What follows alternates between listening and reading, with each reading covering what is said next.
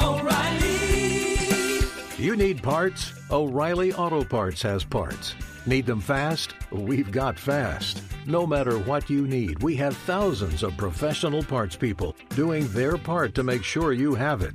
Product availability. Just one part that makes O'Reilly stand apart. The professional parts people. O'Reilly Auto Parts. There's nothing like snook hook sets at dawn or catching a tarpon in the moonlight. Find your next fishing trip made easy on fishingbooker.com and experience the magic of the Sunshine State or any other destination on your fishing bucket list. Book a blue water adventure in search of sailfish or go snapper fishing with the kids. With over 6,000 captains and trips to choose from, planning your next one just got a whole lot easier. Download the Fishing Booker app on the Google Play or App Store, or visit them online at fishingbooker.com to book your trip today. Outdoor adventure won't wait for engine problems. Things like hard starts, rough performance, and lost fuel economy are often caused by fuel gum and varnish buildup. Seafoam can help your engine run better and last longer. Simply pour a can in your gas tank. Hunters and anglers rely on Seafoam to keep their engines running the way it should the entire season.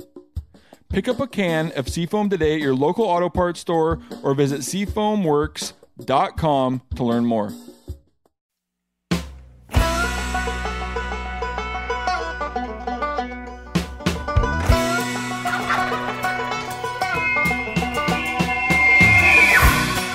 Welcome back to Cutting the Distance. Today we have Chris Parrish back on the show. He may be best known for his ability to call turkeys, but has killed some great Midwest whitetails on both public and private land, and I want to pick his brain a little bit. We are actually here today in Kansas at Whitetail Camp. Thanks for joining me, Chris. Yes, sir. Glad to be here. Glad to be at camp with you finally. Yeah, it's fun.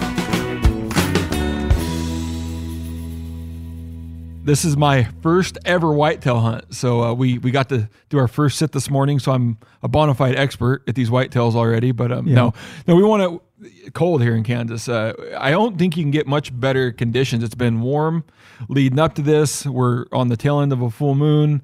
Cold snap moved in. It was, 15 degrees this morning, so I think... Yeah, wind chill was...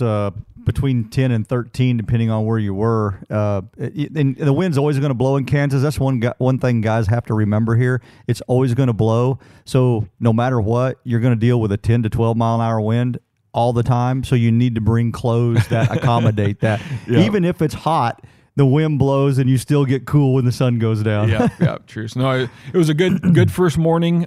Things are starting to get... heating up here, as far as the rut, so excited. But we're going to start this off like the rest of the podcast. I'm going to send you some questions here that the users kind of send us. Okay. And if you have questions of your own, please email us at ctd@phillipsgamecalls.com, and we'll make sure to include your questions for either myself or our expert. So the first question we have for you today, Chris, is: where do you determine where to set your stands? What information goes into that? And then, I think the easy one's always wind, or have multiple stands. But what else are you looking for as far as terrain, vegetation, feed, secondary feed, all of those things and kind of how do you put your plan together? And then this is where a stand needs to go on the X. Right. So, that's kind of a loaded question too, because it all depends on the timing of the year. So I'll kind of stick to what we're looking at right now. A doe is always the target when it comes to the rut, because that's what he's looking for. And she's always going to be in and around food. Now, when she comes into estrus, a lot of that goes out the wayside. He's going to push her off somewhere, and they're going to spend 24 to 36 hours, and it's usually going to be in and away from any other deer. They neither one of them want to have other deer around them, because he's trying to run other bucks off, and she doesn't want to be around other does and other deer. It's just, kind of the little thing. So, but I'm always looking for those transition areas that are leading from bedding to feeding, and that give me the best opportunity to pinch those deer down and get them inside of bow range. Now, if I'm gun hunting, I'll open that up a little bit. Obviously, I'd still like to be in the woods at that point, but I'll open it up where I can shoot a little longer and have a little more sight to see. But when I'm bow hunting, I want to try to, and you can't always pinch it down, but you can always pick the best inside corner or an hourglass type shape or a shelf off of a ridge or a little area where they're going to cross this ditch line, and it's a real common crossing. It's easy. Deer are lazy like people. They're going to take the path of least resistance. So I'm looking for all those little things to connect the dots with and hang my stand. And I try to hang multiple stands, to be honest with you, if I can, for wind conditions. And sometimes they may be a quarter of a mile apart, only because that quarter of a mile, those are the two best travel areas. But I can go in and hunt one from, say, if I got a south wind, I can hunt the south side. And I try to set it where I can hunt either a southwest or a southeast, so I can take advantage of all southerly winds. Same with a north wind. I want to be able to take advantage of all northerly winds. Those are magic. You don't always find that, but that's the kind of thing that I look for. And then the other big key is just pick out your entrance and exits to those stands and be very cognizant that you can get in there and out of there as easy as possible without spooking deer. It's almost impossible when you're in the Midwest because deer are everywhere. We have a great population, whether it be Kansas, Missouri, all over the Midwest, Iowa, Illinois. It's hard to get in and out of those places without bumping a few deer, but try to be cognizant of it, especially walking in fields of a morning. They're going to be feeding. You're probably going to bust one. It's just going to happen, but try to avoid it as much as possible. And then getting out of there and not going through your food plots at night. If you can exit, stay in the woods, make a loop around. If it takes you an extra half mile to get in and out, it takes you an extra half mile to get in and out, but you will benefit from it if you will use those tactics. Gotcha. Perfect answer on that one. The second question, what's your preferred weather to hunt in? We may be in it. I know we've been texting back and forth a little bit because you've been, bouncing back and forth, hunting maybe the weekends, long weekends. And, you were getting excited because we were getting some rain last weekend, then getting some wind, and then we were getting a cold streak. So if you had to pick kind of your weather or kind of give us a rundown on what we can expect, what are we going to expect when it's warmer than average and no real weather, and then kind of let us know what your favorite weather is to hunt. Okay. Well, when it's warm out and you're speaking of the rut, and let's just say you have temperatures that are above 50, let's say 60 or better, it doesn't slow the rut down. People always think, oh, man, the deer are just not going to move. They're not rutting because it's too hot. No. The rut comes around one time a year. Does are going to come into estrus, and they're going to get bred. And your fawns come almost consistently around the same time every year. That means 90% of your does are bred around the same time. It doesn't mean that there's not late does. It doesn't mean there's not early does. There are. But there's a consistent pattern there. So they're going to breed. Warm weather subdues the daylight movement because a lot of it gets done at night. That or really early in the morning, real late in the evening, and they run all night long because, let's just face it, you wouldn't want to go sit in a blind or on a tree stand with your winter coat on when it was 70 degrees, and they're doing the same thing. But, on the other hand, it's the rut. You can't kill one if you're sitting at the house, so you need to be out there because I've literally, I've actually filmed a friend of mine shoot one morning. It was 73 degrees, and it got up to 85, and that buck came into a snort wheeze and was on fire, ready to go. And it was really early in the morning, but you got to be there. So I always hunt regardless of the weather because you have to be there.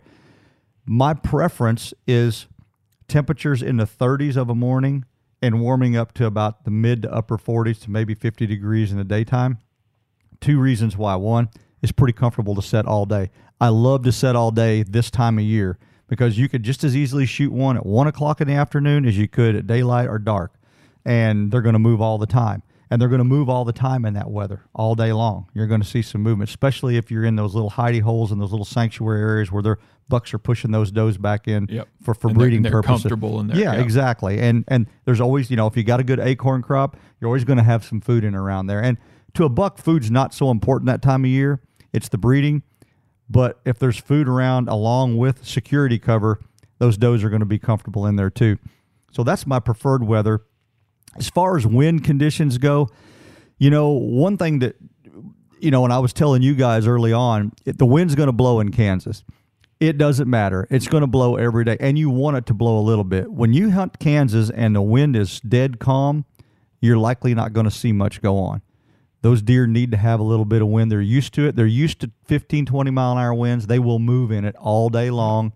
Provides them a little security as they move throughout the day. Right, exactly. And they're used to it. they deal with it every day of their life here. You get to Missouri and you get a 20-mile-an-hour wind, it subdues some movement a little bit, and you don't see it. You don't see the deer out traveling long distances like you would normally. It's all about what they are used to in their environment. So you're going to deal with wind here in Kansas, and you want it. I like personally a 7 to 10 mile an hour wind that's steady, because at least you know exactly what direction it's coming out of. You know where it's going. You know what that one spot that you're giving away. That's my giveaway spot. Something gets down there. No matter what I've done to be scent free, I'm probably going to get, there's a good chance, unless I got high skies and high pressure and the thermals are rising, I'm going to wind up getting busted. So, that's what I like. 20-mile-an-hour winds, when you get gusty winds, can be a problem no matter what, because you'll hear it lay. It'll lay and it won't hardly be any wind, and all of a sudden there'll be a big gust of wind. Well, that blows that scent in every direction, blows it down, blows it up, blows it everywhere. And you wind up getting busted a lot more in those heavy winds. But you've got to hunt. You've got to be there. So don't let anything ever keep you out of the woods this time of year. Yeah, and you hinted towards it a little bit pressures. As me and Randy were walking to our stand this morning, he had mentioned, we got high pressure, clear skies, and then we saw clouds start rolling in, 9:30, low pressure. Do you have a preference? It sounds like because of scent and wind, you'd prefer a high pressure system. If cold and high pressure? I would rather have high pressure anyway. You get a pressure that is 30.15, 30.2 and above, and you just wind up seeing more deer on their feet moving. It's just something about that high pressure that they move on really good. Deer and turkey both are a lot like bass. If you're a fisherman, fish key in off of weather fronts, whether it be a cold front coming in, they may feed up heavy just prior to it, and then they go kind of dormant. Or if a warm front's coming in, they change with the pressure. Yep. And deer do the same thing. Say, for example, you have a rain front coming in. Looks like maybe Thursday we got a very small chance for rain. You get that rain front coming in, you can guarantee 24 hours ahead of that rain front, you're going to get deer on their feet, and they're going to be moving really heavy then and feeding up. It's just something that they do. And the same thing with this high pressure system. Yesterday, it was coming in. And yesterday evening, I got here before you guys did, and I hunted. And the deer were on their feet moving at 2 o'clock in the afternoon. And that just goes to show, as that pressure's changing, those deer are up doing their thing. Right. And so, follows. Guys that only get to hunt, and we're fortunate, we're blessed, we get to hunt a lot more than most people do. The guys that only get to hunt, let's say 2 or 3 weekends, and you can pick your weekends or you can pick your vacation, try to look at that future forecast and figure it out and key in on those key times. I love 3 days before a full moon and 3 days or 5 days after a full moon. Well, we're 3 to 5 days after a full moon now, so we're in great shape. Yep. And the reason why is it just seems like you get that peak activity, that peak roundness of how those deer are moving. And with that full moon coming in November, like it came in the 8th, you can always count on any time around that 4th, 5th, 6th, 7th, and 8th, you're going to start to kick off of estrus cycle. Those does are going to start kicking off estrus cycle. So now, you got some does coming in. You got one coming in here, one coming in there. And a lot of times you'll get that one hot doe in your area, and all of a sudden that first estrus cycle, and you'll be $5 on her, and you get an opportunity at sometimes deer you don't even know exist. Yeah, showing up out of the woodworks. Exactly. Never on camera before. So, yeah. And just touch on it. This is my own question. I'm assuming, similar to elk, those more mature does come in first, and then it kind of is that, oldest to youngest. And then, some of those, young does won't come in until late November, middle of December, Yeah, early, I've seen in January. I've literally seen when we used to have a doe season in January years ago in Missouri, and I have seen some of the biggest deer I've ever seen on their feet then, because they're still looking for that last remaining doe. And that's one thing a lot of guys don't quite understand. They think the rifle season gets over with and everything's done, when in reality, if you've got a good food source, that late December hunting can be awesome, because those big deer are still looking for some does coming in, and they're keying in on food too. So they're keying in on food and does, and now you got the best combinations, kind of like early season where they're keying in on food and it's bed to feed, and they're real predictable. They get much more predictable after the rut. The rut's phenomenal, but in reality, it's the toughest hunting there is, because they can be anywhere at any time and come from anywhere at any time, and they don't even know what they're doing, But it's also the time that you go, oh Lord, where'd that deer come from? you know, and you see that 200-incher and you're like, I didn't even know that deer existed. Well, he didn't. He was 2 miles away yesterday, and he followed this doe, and he ran her. Yeah, and we talked about that a little bit this morning. You know, hunting during the rut, like you can have trail cams and pictures and bucks that show up routinely day after day. And, you know, a big buck was killed in camp this morning, and, you know, there's always this question like, he's gone, you know, because it's a rut. But the same thing, you could have a picture of a buck that was, you know, at a spot yesterday, and he could be 2 miles away, and you don't know, you know, and that's that gamble. You're just like hoping that your best information is leading you to the best spot, but you don't know if that deer's now ran 3 miles off chasing a doe somewhere, you know. Exactly. And that's the hard part of the rut, but it's also the magical time because it exposes more deer more frequently. And I think that's the part that I enjoy. I love to hear them grunt, love to hear them, watch them chase, love to watch them do their thing. It's kind of like a gobbling turkey, you know.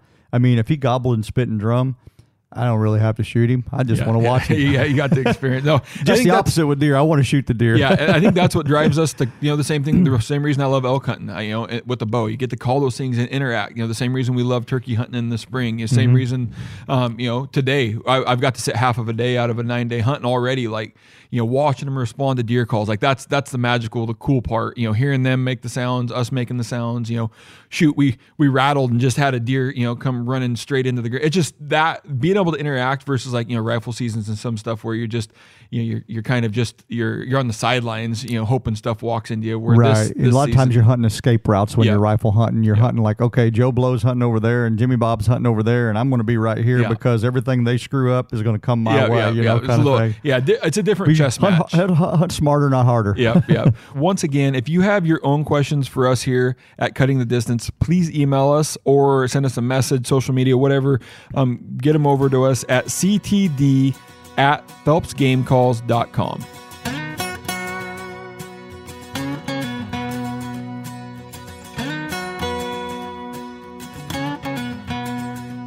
Now we're going to jump in to my discussion with you, Chris, and you know, I can remember the first time we came out to Kansas. I think you swung by, picked me and Dirk up from the airport. We're going to go turkey hunting, and you know, as we were driving to our place here in Kansas, you started to tell us a story of the Giant 8, and I got to spend some time with you probably 5-6 years ago now. I flew out to your house. I think I killed that deer in 2013 or 2014. So it was probably 2016, 2017. Yeah, I came out to Chris's place here in Missouri and got to stay downstairs in your basement, and I got to walk by that deer every day, and it was this just giant mainframe 8 with a few little extras, and you know, you have a 200-inch deer, a 200 plus sitting there next to it, and I'm like, this is where numbers don't make sense. Like, not talking down on your 200-inch buck, but I get it. But you set this giant 8 next to this 200-inch deer, and I'm like, that deer's bigger frame, bigger, you know, more massive, everything.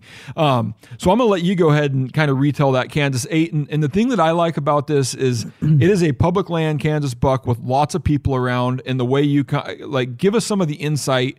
You know, I know you had, I want you to really touch on like your entrance to the stand. So, you know, once again, you're not trying to scent the area up, you know, getting away from everybody. You know, it was a lot longer trek. Go ahead and kind of give us the quick and dirty version of that Kansas buck and some of the things that you did that differentiated, you know, what you were doing on that piece of public land to be able to kill a buck like that and everyone else. Okay.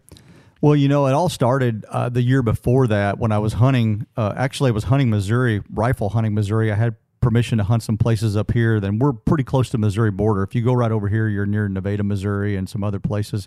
And so I had Butler, Missouri, and I had permission to hunt a couple of places there. So I'd come up and I was staying with a guy over near the Lansing area, and driving back and forth, I kept seeing some big deer cross the road out of this looked like sanctuary area. I didn't know what it was. I'm not familiar with the area.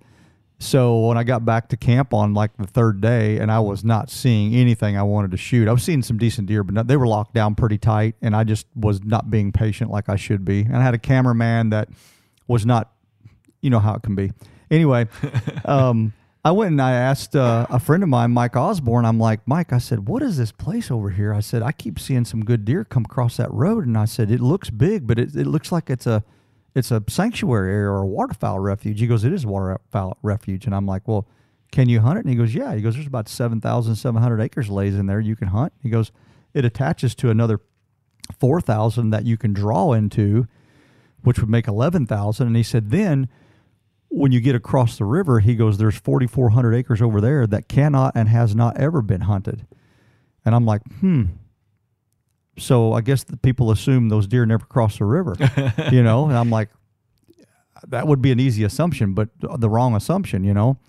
So I started looking at maps, started studying maps, and was pretty intrigued by the place. And I thought, you know, if I draw a tag in Kansas next year, I'm going to just devote my time and hunt that. So I did draw a tag, planned out a couple places to look, and a couple friends of mine and I, we all drew, and we're all going to hunt together, but we're all going to hunt different areas, obviously. It's big.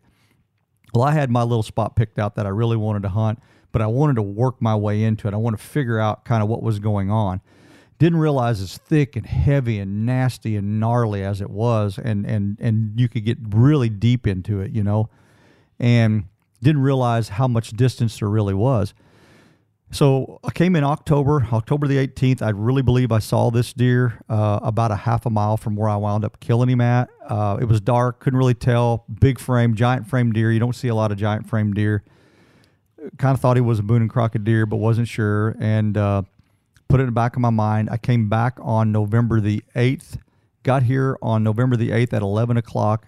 By 1 o'clock, I had went back in there and had hung a set where two rivers and an oxbow lake came together and made a big pinch point.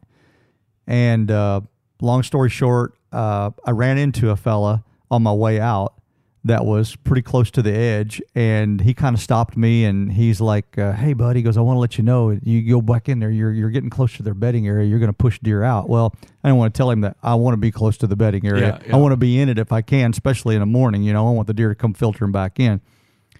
He said, I appreciate it if you wouldn't come through here the next morning. Well, he wasn't there because I went through there at about 3 o'clock in the morning. He probably hadn't got out of bed yet, and I slipped in there and got in that stand, and how I would enter and exit it, you could walk along the river, and you could walk right down the edge of the river, and chances of you bumping a deer or leaving any scent that is going to be a problem, ground scent, especially if you're going to hunt multiple days, was very minimal. And I had the GPS my way in there because I would have never found the stand without a GPS. It'd be too difficult, you know. So I was 1.8 miles in from where I parked the truck, and I would trek in, and I would just walk a straight line from when I got dead even from my GPS to the stand. I walked a straight line straight to the stand and get in it. I got in it that morning. Long story short, I forgot my rangefinder, forgot my binoculars. I forgot my safety rope and safety vest. So, but I said that safety rope. I had two safety ropes. I just didn't bring my safety vest. So I took one safety rope and put around my waist, and one safety rope and put around the tree and tied it to the tree. I thought, well, if I fall, I'm only going to fall like a foot. I'll be okay. I can just climb back on the stand and be okay. I get in the stand and wasn't seeing much of anything, to be honest with you. I saw a doe and a button buck, and all of a sudden the button buck was bedded down and the doe was gone, nowhere to be found. And I thought, oh, she's coming in. She's left him, and you know, who knows what's going to happen. And about 10:30, I was getting a little bit antsy, and I had a very hard upper respiratory cold, and I thought, man, I need to get somewhere and get some medicine and get this thing knocked out of me. And I'm thinking, I'm going to get down at 11 o'clock. I'm going to go to town, and I'm going to go by somewhere, and I'm going to get me some medicine, and I'm going to take a bunch of that medicine, and I'll come back in and climb in the stand. Well, about 10:30, I was looking, and all of a sudden I saw this formation of a big giant-bodied deer in front of me, about 70 yards. And I had a tree in my way, so I moved my head to the left of the tree, and sure enough, it was this deer.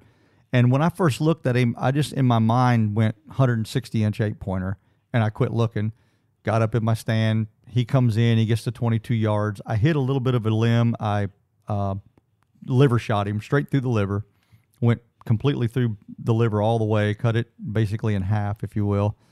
And the deer hind leg kicked, made a loop, and then ran out about 60 yards and stopped, and then took off. And I thought, well, that's his death run. And I wasn't quite sure he was liver shot, but I was pretty sure he's probably liver shot because I saw the arrow, especially the exit of the arrow. And I texted a buddy of mine, and he had just texted me. And I wish I'd have saved that text, because his text was, "Are you seeing anything?" And I said, "Yeah, 333 million blackbirds," because the blackbirds were migrating, and it was just noisy. And he goes, "I've got bucks running everywhere. chasing does and everything. And he's probably a half a mile, 3/4 of a mile from me. And I'm like, it's funny how you can be just a little ways apart off the action and all the action's over there because there's one hot doe. And this deer came in the morning of November the 9th by himself. He was looking. Yeah. He was cruising. He was cruising. And any rate, long story short, we went back in that evening to try to find him and took blood for about 200 yards. And it was getting dark, and I said, "Let's back out. I'm going to come in tomorrow." I came in the next day, came in from the creek side, and walked up the creek all the way. Wound up. I knew he was going to go to water. That's typical of a liver shot deer. He's going to go to water. He gets a fever. He's going to, he's not going to go far if you don't push him. And we probably weren't 100 yards from that deer when I found him. And honestly, you don't have this happen very often to you, but when I walked up to the deer, he grew immensely and I thought after thinking about it, he was maybe a Boone and Crockett type 8-pointer. I had no idea it was a 189-inch deer. He just grew, he's got 42 inches of mass. He's just a giant, really absolutely a once-in-a-lifetime mainframe 8-pointer. A guy will go the rest of his life and never see an 8-pointer of that caliber. Yeah. It's just, let alone I kill was it. so blessed and so fortunate. And then, my upper respiratory condition went completely away until I got home. And then I got really sick. I got a fever that night after I got home. And I'm like, well, now I'm really sick. So evidently big bucks were the was medicine key. you needed. Yeah, to exactly. No, that's a great story, and to ask an additional question. So public ground, maybe you're getting a little more aggressive than you would, let's say if it's private, you're getting tight to that bedding, or would you get that tight to bedding even on private? Yeah, I do. I like to be in that sanctuary of where those deer are moving comfortably and they don't have to go far. A lot of times, a deer will bed down, and if he pushes a doe back in there, they'll bed down. And I've literally watched deer bed with a doe for 6 straight hours and never stand up. And if you're not in that wheelhouse when they do get up and they do move, sometimes they don't make it 100 yards, you're not going to be in that zone you need to be in to get that deer killed. However, you got to know that you can't hunt those places day in and day out. They've got to be key times of the year and key conditions, the right wind, and you go in and you hunt, with the plan of being there, all day long, because if you're not, you could miss out on that 5 minutes that everything happens, Yeah. And that's like a little bit today. Me and Randy elected to hunt more of the dark timber. And we knew, Randy was telling me, he's like, we probably won't see as many deer as Chris and dirt, but it was a gamble. We're trying to hope that we're catching a big buck that's, peeling off a doe. Yep. He said this, his idea was we probably won't see a lot of deer until 9 to 11 because those bucks are going to want to be out in the feed with the does, checking on them, and then they're going to break off or bring a doe back in here, where he's like, Dirk and Chris are going to see probably more deer because they're out on the food to start with, but then after 9, 10 o'clock, they probably won't see as many. And so I was just kind of curious how much pressure, I guess with the right wind, it doesn't really matter how much pressure you put on that bedding area as long as they're not winding you and making them uncomfortable. As long as you can get in and out of there without leaving a lot of ground scent. You don't know what goes on at night when you're not there. And the more ground scent you leave, you get 2 or 3 days going in there and leaving some kind of ground scent, they're going to pick up on it. But it doesn't mean that those deer are frequenting it. It's the rut. They're in there today. They're over here tomorrow. They're back in there today.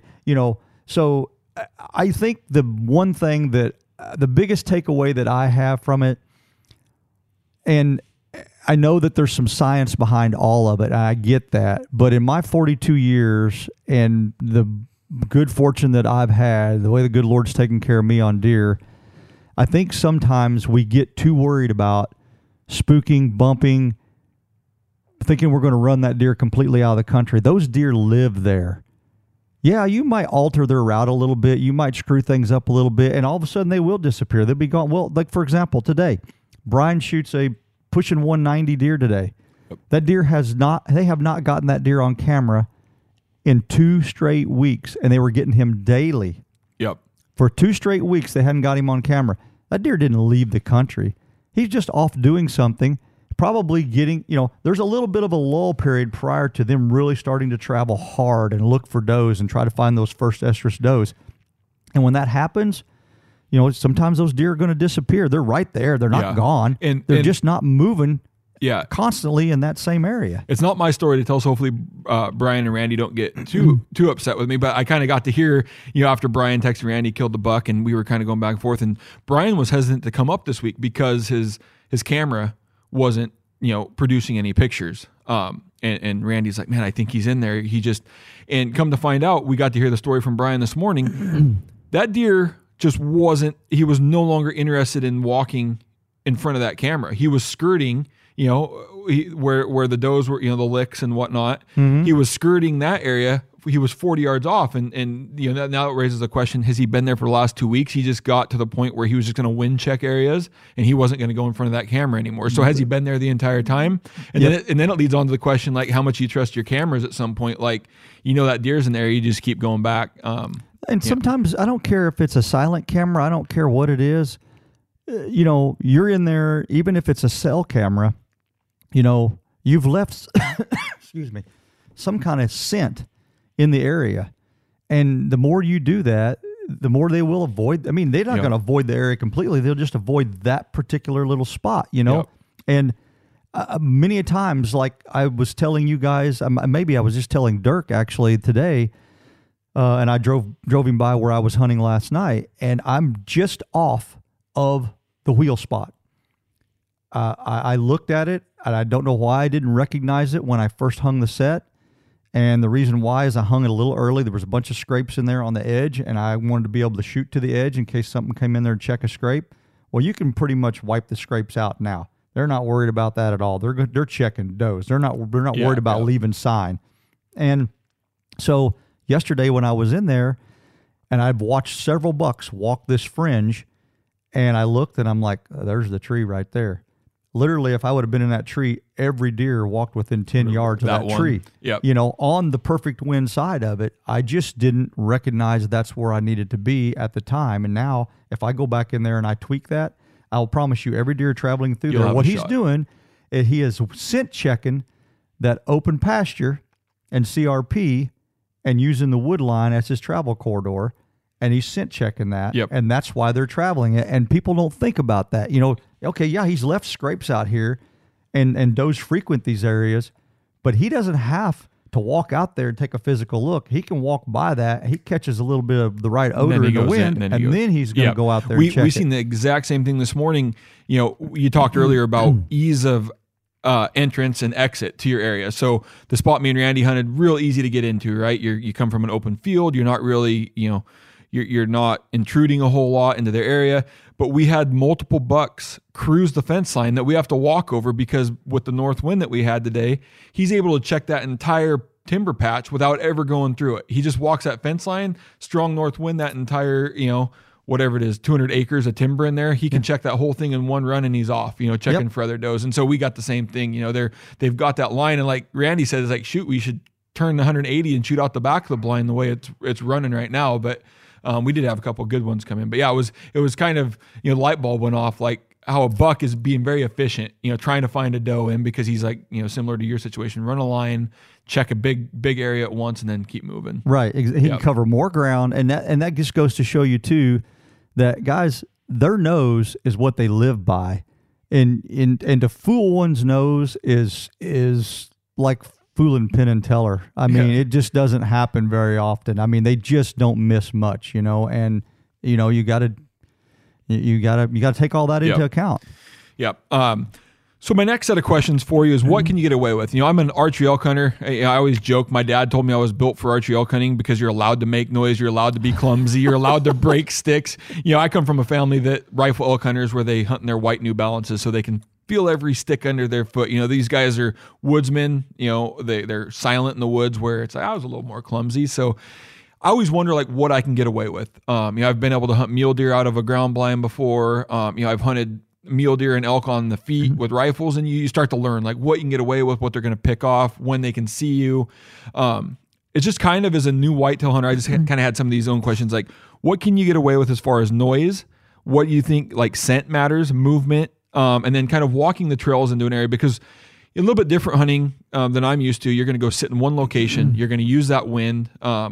So in your opinion, what can you get away with on noise, scent, movement, and your entrance and exit to an area? Like, what will they allow? What will they put up with? And then what can you get away with, I guess, on all those fronts? And I know it's always going to be different, right? But Right. give me kind of some generalities on the... Every area has its, and the thing is like when you're hunting public land, sometimes you really don't know exactly how the deer use the area. You kind of can look at the old sign and some of the fresh sign and go, well, I think they're using it like this. This is logical, common sense, if you will. But that doesn't mean, this time of year one could jump the fence right here by the house and walk right by us. In fact, I've pulled in the driveway and had 150-inch deer chasing doe in the side yard out here, they'll do whatever they're going to do. But in general, scent, particularly out of your stand, when a deer gets downwind of you, you can almost bet you're going to get busted unless you have high pressure and it's midday or up in the morning when the sun's up. A lot of times, if he's close enough, it'll go over the top of their head. Other than that, those thermals start dropping in the evening, you're going to get busted. I mean, if you don't, you're just, the good Lord's just telling you you're having a really good day because it's just hard to do. And one thing, like me and Dirk, not knowing how you guys do it out here in the Midwest, we're like, do we guys bring bottles? Like, how are we going to, go to the bathroom in the stand? And then like one thing kind of amazed me and kind of opens my eyes. It's like, you guys, we all just pee out of our stand. Yeah, it's like stuff like that where it doesn't necessarily matter. You'll get guys that'll look at that and be like, "Oh, you're absolutely stupid. You're crazy." Well, you know what? Coyotes are meat eaters, right? And coyotes pee in the woods all the time. And if it really bothered the deer that bad, well, all of them would be in town. Yeah. I mean, it's not. Now, obviously, if you eat asparagus, things don't smell right. If you're on medication, things don't smell right. Doesn't necessarily mean it smells like a human. Urine's urine, but it smells different. It's your human odor, and most of your human odor, honestly, comes out the top of your head and your mouth. Yeah, your mouth. Yeah. And that's the thing that really gives it away. And then, ground scent is another thing. You can wear rubber boots, and I was a coon hunter for years. A buddy and I, we used to coon hunt all the way through high school, and a dog's got, I don't know how many olfactories, and a deer has quite a bit more than that. And you could drop out, you could get a brand new pair of rubber boots, wash them down and make sure they were as clean, the rubber smell was gone.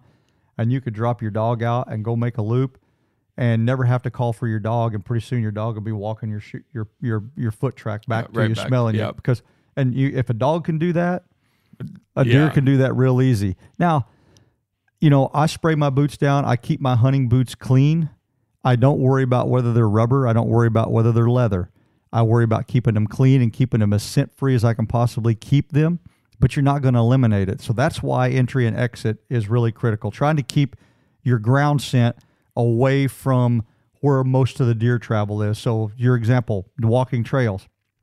I try not to walk a trail, especially a trail that's getting in and close and might be getting used close to where my hunting area is. Now, if I'm 500 yards off, I may walk it for a little ways and then veer off of it. But I try not to get somewhere where a lot of deer are going to. Now, you get in and around your stand, deer are going to frequent it. You're going to leave ground scent. It's just hard to get by without it. If it's moist out, more deer are going to smell. If it's really dry, like it was a couple weeks ago, you watch those deer, they'd be feeding on the acorns you just walk through, and they can't smell anything because it's dry. A dog doesn't smell good when it's dry. Yep. I mean, you ask a good quail hunter, he don't want dry conditions. He wants moist conditions so his dog can smell those birds. Or you want the absolute best cat dogs. You go down to the dry land, those dogs that can track dry. It's like those are the best noses. Exactly.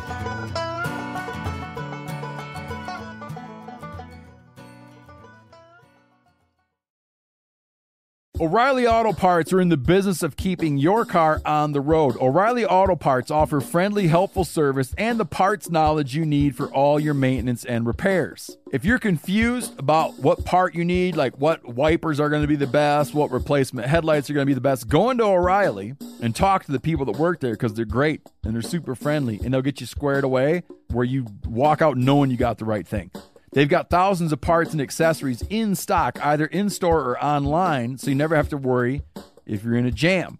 Do you need your windshield wipers replaced? You need a brake light fixed? You need some quick service? They'll help you find the right part or point you to the nearest local repair shop for help. The professional parts people at O'Reilly Auto Parts are your one-stop shop for all things auto do-it-yourself. and you can find what you need in-store or online. Stop by O'Reilly Auto Parts today or visit us at O'ReillyAuto.com/MeatEater. That's O'ReillyAuto.com/MeatEater. There's nothing like snook hook sets at dawn or catching a tarpon in the moonlight.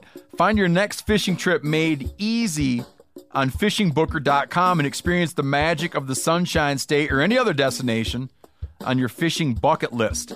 Book a blue water adventure in search of sailfish or go snapper fishing with the kids. With over 6,000 captains and trips to choose from, planning your next one just got a whole lot easier. Download the Fishing Booker app on the Google Play or App Store or visit them online at fishingbooker.com to book your trip today. We've all seen plenty of gadgets and fads come and go, but here's one product that stood the test of time: Seafoam Motor Treatment. Lots of hunters and anglers know that Seafoam helps engines run better and last longer. It's really simple. When you pour it in your gas tank, Seafoam cleans harmful fuel deposits that cause engine problems. I'm talking common stuff like hard starts, rough engine performance, or lost fuel economy. Seafoam is an easy way to prevent or overcome these problems. Just pour a can in your gas tank and let it clean your fuel system. You probably know someone who has used a can of Seafoam to get their truck or boat going again. People everywhere rely on Seafoam to keep their trucks, boats, and small engines running the way that they should the entire season. Help your engine run better and last longer. Pick up a can of Seafoam today at your local auto parts store or visit seafoamworks.com to learn more.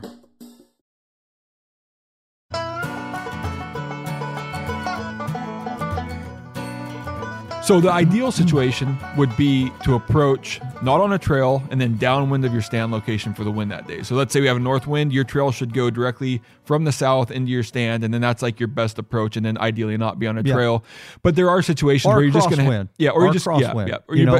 I mean, there are situations where maybe you don't have access to the property any other way for your stand location. You just kind of do the best you can, get in there scent free. But there's a lot of stands that I have that you can't access from the downwind side. And one of them is particularly behind my house. It is a 100% south wind type hunting area. I do have north wind sets hung. So what I do, is I walk straight in the least amount of traveled spot. And I don't have very many acres there, but it's the least amount of traveled spot. And I walk straight in and get into the tree on a north wind with the wind blowing at my back. And I have ultimately my very best hunts on a northerly wind in that place behind my house that I ever have with a south wind. And I think it's because those deer can scent check when they come through there everything that is coming from the crop fields. And it's easy for them to do that. I have way more travel on a north wind than I do a south wind. And no matter what the conditions are, no matter whether it's a rut, no matter whether it's early season, it doesn't matter. I always have. So I risk it. And I think that there's certain times that you need to risk it. If you know a deer is there and you know there's a chance, a very minor, even if it's a minor chance that you can get by with it and get in there and possibly get a shot at that deer, take that chance and go to it. It's worth not being in there at all. Exactly. You use an elk hunter, and I'm a peon elk hunter compared to you and Dirk. I mean, I've killed some bulls, and they've all been on public land, but, I didn't understand I was always standoffish, didn't want to get aggressive. And then when I started getting aggressive, I started killing elk. Yeah. And I started killing decent bulls. And that's when I realized that, you know what? I'm going to apply the same tactics to elk that I do to turkey and that I do to deer. And Dallas Miller, a good friend of mine, if people knew him and knew of him, he has killed a lot of big deer in his life. I mean, astronomical amount of big deer in his life with bow and gun. But he told me one time, he goes, the reason why you're killing so many upper end deer, Boone and Crockett type deer, he goes, is because you're not scared to spook them. Yep. And I'm not, because I only get so many days a year to hunt. And when you only have so many days a year to hunt, you need to hunt. And I'm not going to do stupid stuff, but I will take that chance just to see if I can get by with it. And so many times it's worked out. Yep. And so, again, don't be ignorant about it, but take that chance because, Sometimes taking that one chance, you get a 170-inch deer on the ground or a 150-inch deer or the biggest deer you've ever shot in your life. It was worth every bit of that chance. I'm a firm believer, like there are times where the right decision is to be a little more conservative and play it safe. But, as cliche as it sounds, it's like that high risk, high reward. If you don't take a little bit of risk and gamble a little bit, and if you always play it safe, then you're never going to kill anything versus it might not always pencil out, but there's a good likelihood it will. And so you take that risk, with a little bit, and a lot of times it does pencil out, but then there are some times you're also accepting the fact that it might not pencil out, a few times. Well, and you have to know that in your mind. It's kind of like investing money, right? Or it's kind of like starting a business. It's like, well, I can do this. I might not win. Yeah. But, I might win too. Yeah. So, or I won't have any regrets. Like the other thing is like the guy that doesn't ever do anything and doesn't kill anything, like, man, should I have went in there and tried it? Well, at least the way we hunt, you're probably not going to second guess it because you're going to. And I explained that the other night when Randy said, no, we're going to hunt. We're going to be hunting on stands. When he was talking, you were talking about if I see one, can I spot and stalk it? Yeah. I have made the mistake by not taking the chance with a giant bedded with a doe and getting down and slipping in, knowing full and well I could get by with it and never get busted and could have killed big deer that way, but talked myself out of it. And I should have taken the risk because at least I would have known. Yeah. Now I go, I think I could have, I think I could have. Well, I don't know that, but I should have taken the chance. Yeah. Yeah. All good points there. Now that we're in the middle of the rut, or the rut starting, I wouldn't say middle. We're kind of getting into the peak of the rut. Yeah, beginning stages of the beginning of the peak. Yep. What's your focus right now as far as food? Are you looking, if there's food plots in the area, are you looking at that secondary food? Kind of, how are you going to use that food to your advantage? Because obviously, we've established, like, bucks have one thing on their mind right now. They're real dumb and they're just looking for does. They're trying to breed as many does as possible.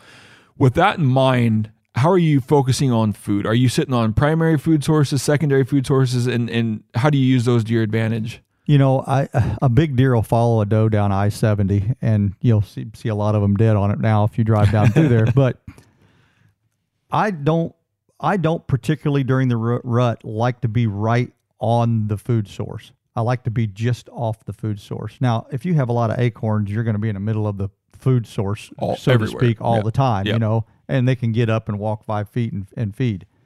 But let's say there's a primary food source. Say there's a 10-acre food plot or a cut bean field, a cut corn field, whatever. That's what I would consider primary food source. That's where most of the deer are going to go feed at some point in time, whether they're there early in the morning or they're there in the evening, or they slip out in the middle of the day and they go back, whatever. I like to be in that transition and those funnels or those pinch points leading from the core bedding cover. And let's say bedding, meaning I don't know if that buck is really bedding in there or he's got a doe pushed in there or what, but it is a bedding area leading to that, maybe 50, 75, 100 yards off of the main food. I just like that because I catch more movement and I feel like, again, I can catch those deer transitioning and scent checking and probably have a better chance of getting him killed than waiting for him to make a mistake and follow a doe out into that food source. So I would rather be there than I would be right on the food. Now, some people don't like to. They like to be on the food because they like to see more and they like to see a lot more deer.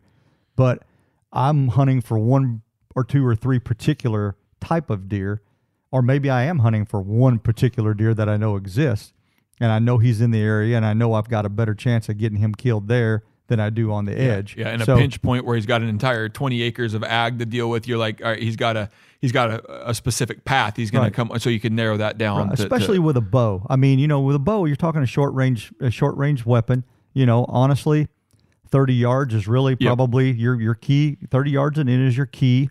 And at that point, you've got to get a deer in a position where you can get that kind of a shot. You get on the edge of a field, a lot of times, he comes out, misses you 70 yards, starts running a doe around. Well, you just got to hope and pray that doe decides she's going to run right by you. Yeah. And sometimes it works. Now, if I'm sitting there with a rifle, it doesn't not matter. A problem. He could come out 300 yards away and we're probably going to have a little tap dance going on. But, with a bow, I try to narrow it down and give myself the best opportunity to get that up close and personal shot. And, I was thinking the other day, out of all the deer that I've harvested over the years, probably on a buck, the longest shot that I've ever made is 34 yards, and 90% of them are killed anywhere from 7 steps to 18 steps, and that's what you're looking at. And you're not shooting those. Most of those shots aren't being taken in an open field situation. They've been taken in the woods where he's got to walk by you or in that transition area to get there. And that's what I like. I like that up close and personal action. I like to see his eyelashes. Yeah. That makes a lot of sense versus, being out in that open ag versus, like I say, really trying to pinch him down and get tight on him. So right on the front end of the peak of the rut, let's talk calling whitetail deer strategy. We've got our brand new line of calls out. It seems like all the research I've did, I've talked to you, I talked to Randy, I've talked to hundreds of callers. Like, what do you guys prefer? What sounds? It sounds like the majority of you guys use grunts, but kind of walk through, how you rattle, when you grunt, when not to grunt, when not to make calls, and kind of just your approach to interacting with these deer, during the rut. Yeah. Well, I'm always going to have a grunt call. And as you stated, you guys came out with your line of deer calls, and I think it absolutely knocked it out of the park. I mean, I've been using deer calls for the last 40 some years of my deer hunting, and I've called in a lot of deer over the years. And it is key to know when to call, when not to call. I'm not much of a blind caller. Especially in situations where deer can get downwind of you pretty easy, because a lot of times you'll grunt and you'll put a scenario together. Let's say you grunt a little bit, you snort wheeze like 2 deer came together, you rattle, a deer 200 yards down the hollow hears you. He decides he's going to come, but he's going to make a big loop and come in and get behind you. He wants to scent check what he can't see. Well, at that point, unless all the stars line up, you're going to get busted. Yep. Right? So I don't like to blind call a lot unless I'm in a position where it's almost impossible for a deer to get downwind, or if he gets downwind, he's had to walk by me to get there, So only in those situations will I do that. Now, if you're in a blind situation where you've got everything closed up, and even if the wind is wrong and you do circle downwind, a lot of times you're not going to smell you through that blind. So you can kind of get by with it. I also like to compass that with a deer decoy a lot of times, because in an open area, like I've got a place just off of a power line. Well, they can come out on that power line 200 yards away, and even if they wanted to circle downwind, they get a look at that decoy. Okay, that changes everything, right? That whole perspective now, they've got a visual of what they thought they just heard, just like a turkey looking at a decoy in a field. Then they come up there and they hit on it, and it makes it a little bit easier. But a deer that say you got a deer that's missing you, that comes out and they're going to miss you by 70 yards. That's where that deer call will absolutely pay dividends a lot of times. If he's by himself and he's looking and he comes out and you get a visual on him and they're going to miss you, and they're in a position where they have to almost cut the corner and walk dead around by you to get downwind of you, I'm going to grunt at him. But a lot of times I'll wait too and let them get in position. So let's say you got a north-south wind like today, and the wind's coming straight out of the north, and you've got a deer that's basically crosswind of you, so he's straight east of you. Yep. Walking to the west. If I think he's going to obviously get to me, I'm not going to do anything. But if let's say he starts veering south, I'm not going to grunt to him. Because if he starts veering south and I grunt to him, I'm just going to entice him getting behind me and getting downwind of me.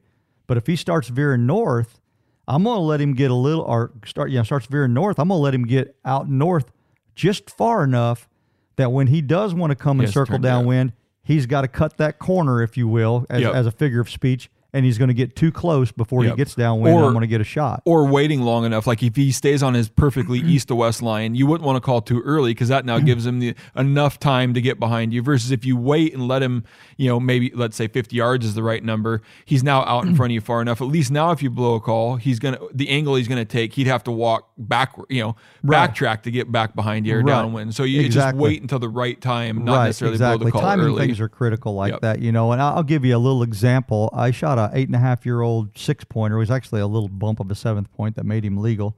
But I killed this deer I don't know, 4 or 5 years ago.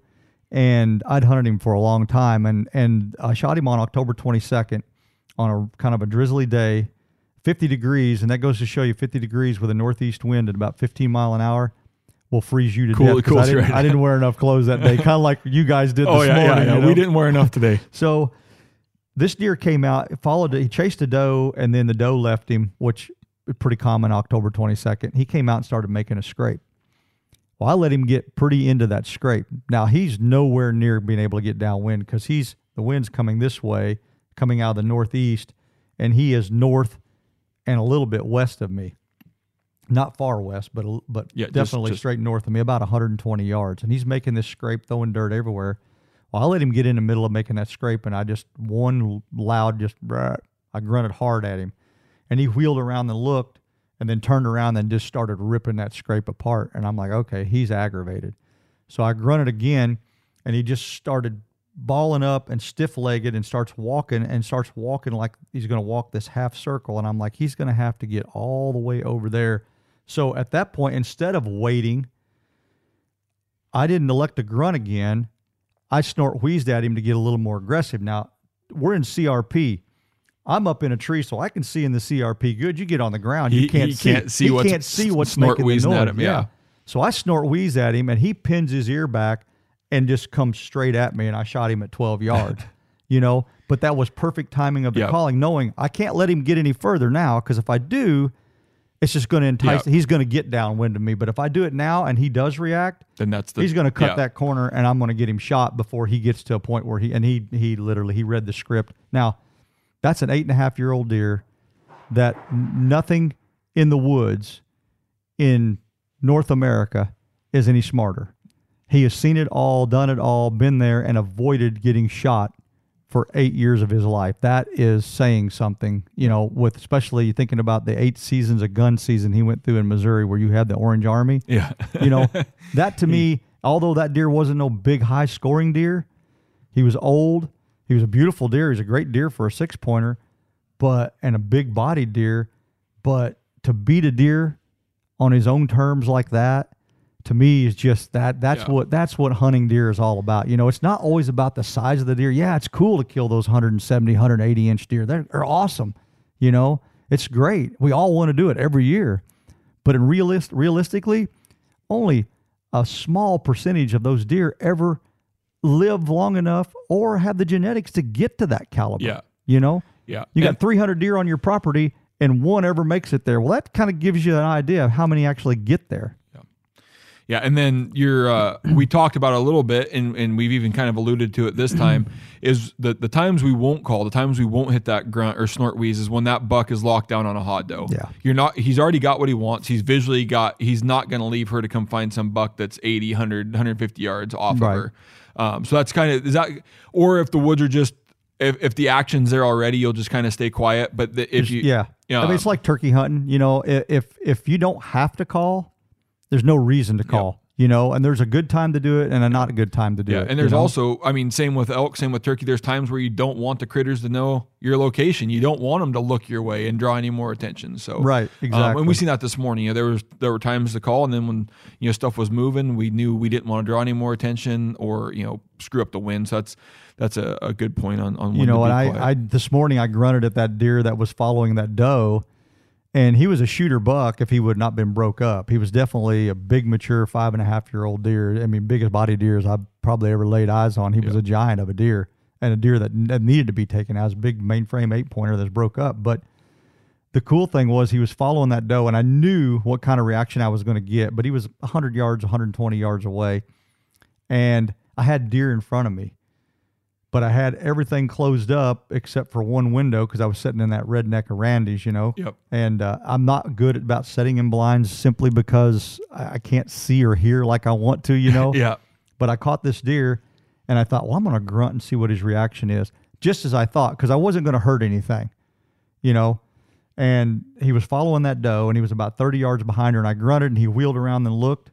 And he turned and started following her again. And when I grunted at him the second time, he never even checked up. He just kept walking. And I'm like, that is 99.9% of the time what's going to happen when you have a buck with a doe. Yep. His interest level is on what's in front of him. Obviously, she was getting close, and he wasn't going to let her get far enough away that he couldn't check up He was on her. in 99% lockdown mode. There's Exactly. there's nothing besides a bigger buck that's And going I'd to probably take. walk by him walking out. I mean, honestly, he could have been bedded down in some of that thick stuff, and they'll let you walk right by him. As long as she doesn't get up, he's not getting up. Well, no, I'm super excited. Like I say, I've never claimed to be a whitetail, but I think I'm going to like this. It's off to a good start already. So we're here in Kansas. We will definitely give you guys an update on the next episode. But I can't thank you enough, Chris, for jumping on here, kind of sharing, what you know about white. A very, very small sliver. What we only had an hour to cover, but give us a little insight into your whitetail knowledge. And I'm excited to spend the next week here in Kansas with things just heating up. So I am too. Thanks for coming on the show, and good luck on this hunt. I think we're going to end up with some decent bucks here in camp. I do too. All right. Thanks, Chris. You betcha. Thank you.